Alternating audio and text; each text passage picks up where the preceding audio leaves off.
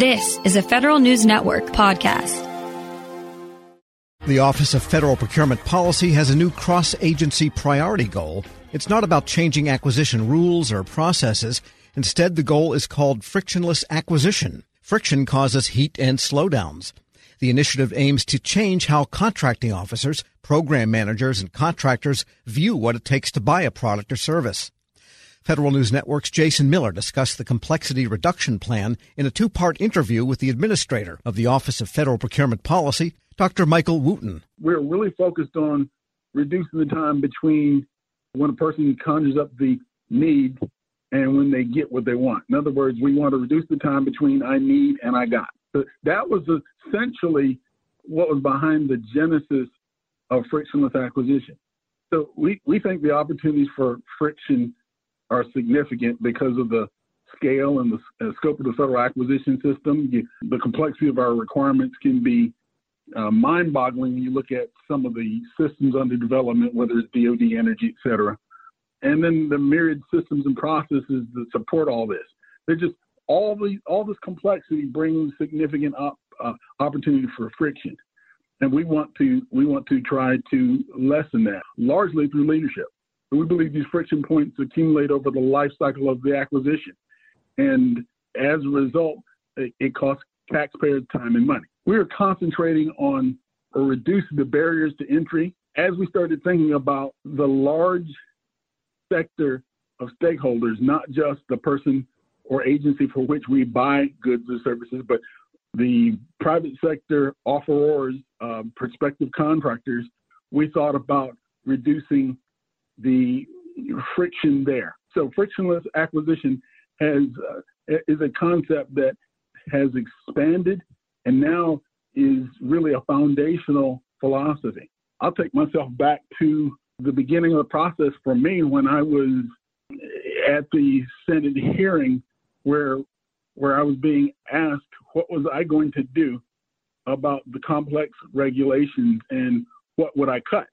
And my response was, well, the regulations are, the acquisition system rather, is something that has been constructed over decades, and it relies on the statutes, the rules, case law, all this stuff is kind of a Gordian knot, and you're asking me where to cut. But I gave it serious thought. Over time, what we've understood, though, is that it's not necessarily the rules. In fact, the rules and regulations are not the only source of friction. For example, we can see that some agencies might take 9 months to buy, let's say, a widget, while other agencies can buy that same exact widget in 9 weeks. Why? They're operating under the same rules, but there are cultural differences and there are differences in the way they handle friction. And one of the things we know that we need to do in trying to promote a frictionless acquisition system is do more cross-agency information sharing, more leadership training, more discussions about best practices. So that's really what we've been focused on with frictionless acquisition. We also think we can add to the framework that has already been in place that has significantly reduced friction.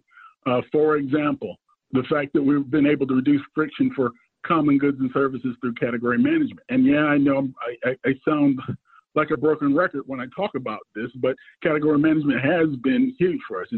It's saved tens of billions of dollars in the last 3 years, and it's transformed how we buy over $350 billion each year of the parts that fall under category management. Category management is building a future framework for data and analytics.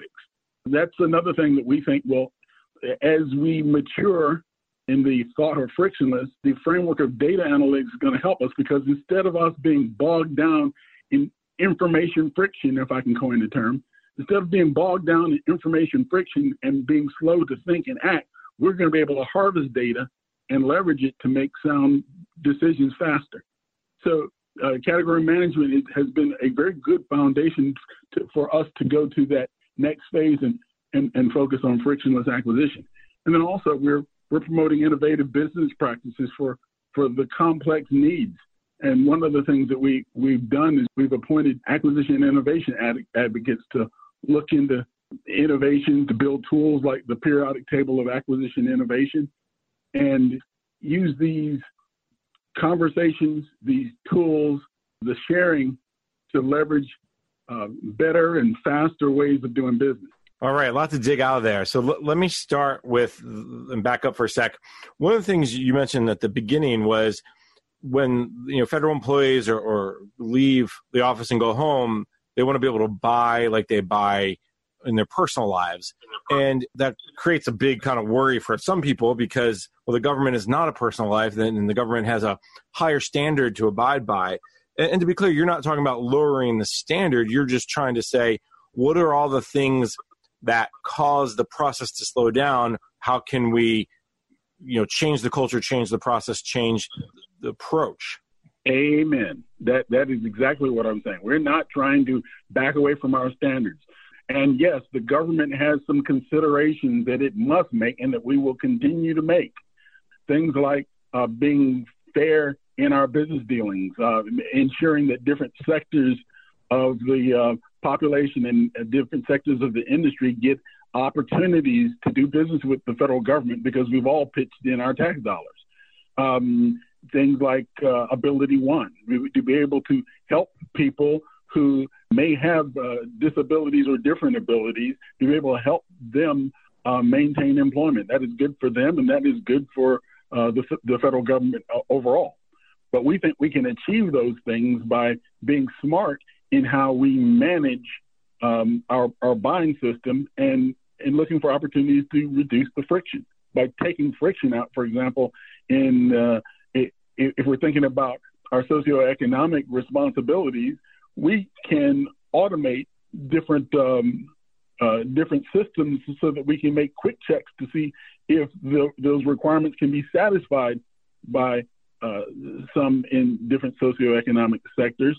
And we can automate systems that do compliance checks to make sure that we have followed the rules and regulations. We're not backing away from them. We think we can do them faster and better. But we think we still see that there's a clear mandate to remove friction from federal purchasing.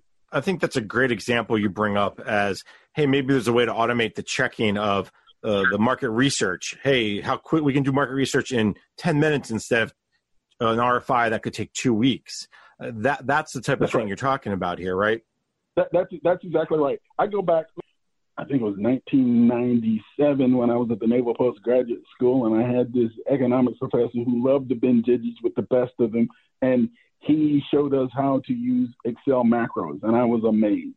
But macros can do those basic and simple steps, but rinse and repeat hundreds of times in a second, things that would have taken me hours to do. I'm talking about that kind of thing. Dr. Wooten, was there a reason why OFPP added this goal of frictionless acquisition to the PMA now? I came on board mid-August, and that was something that I guess by November I had started talking about the initial thoughts behind frictionless acquisition. Dr. Michael Wooten is the administrator of the Office of Federal Procurement Policy, speaking with Federal News Network's Jason Miller. You might say the federal acquisition community has been one of the unsung heroes during the coronavirus pandemic. The ability to quickly buy products and services to keep agencies running has ensured mission-critical employees can work from home and be fully productive. For how the pandemic has demonstrated agility and flexibility in federal acquisition, Executive Editor Jason Miller spoke to the administrator of the Office of Federal Procurement Policy, Dr. Michael Wooten. We know, though, that the coronavirus pandemic has caused people to be innovative. Emergencies often require or demand innovation. They're often the catalyst behind innovation. I'm without, and now I have to figure out how to do without whatever it is. And in the coronavirus environment has often been time.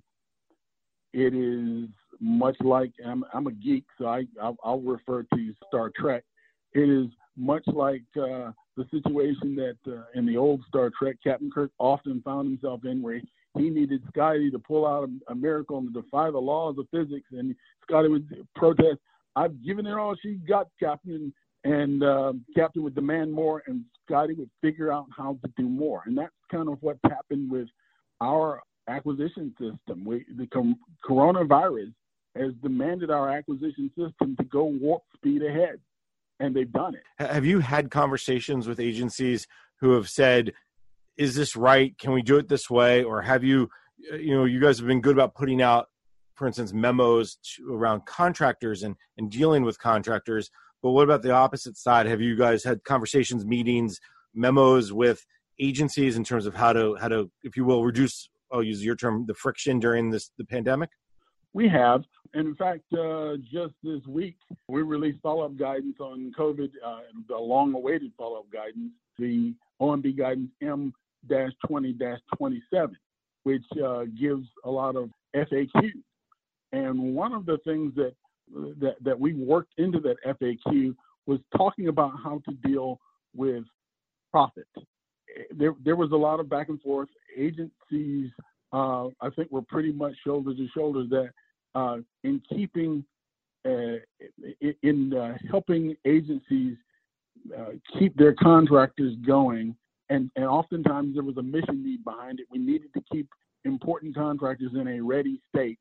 In other words, we didn't want to terminate a contract or use other government prerogatives where we're not paying contractors, and then the contractor loses talent, and then when we need to rev things up again, that talent's gone. We knew that could be harmful, so we were able to justify paying people to stay in a ready state. But then, as you peel the onion, the next thing we started thinking about was, well, what level of compensation are we talking about? And Congress had language that basically said minimum applicable contract billing rate. That was the phrase. And that's not something that was commonly in the lexicon. We had to figure out what that meant. We decided that we wanted to squeeze profit out and still pay them the billing rates to keep their folks going. Well, to the point, how do you get friction out? There were some agencies that wanted to go for every particular billing rate on every contract and every person involved in every situation, have the calculation made. And one of the things our FAQ talks about is the ability of agencies to empower their contracting officers to come up with a rate. In other words, you can come up with a decrement rate, figure out what the typical or average, whatever method you want to use, profit should be after checking on a few billing rates.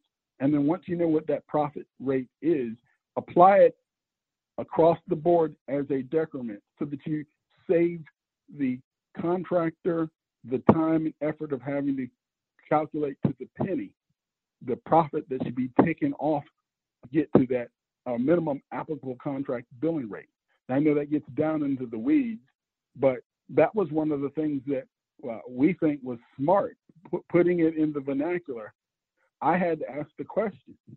We're doing all this work to try to squeeze out pennies in profit, and I'm not sure that the juice is worth the squeeze.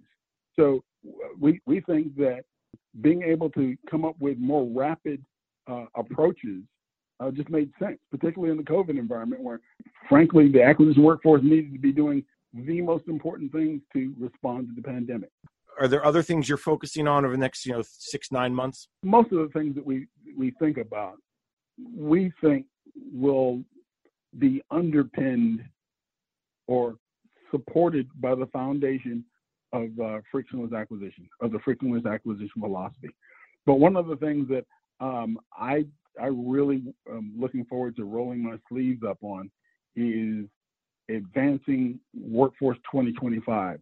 And I think that requires me to get out and do the vision thing. I'm using air quotes here, but the vision thing, helping people see and understand what we're talking about in Workforce 2025.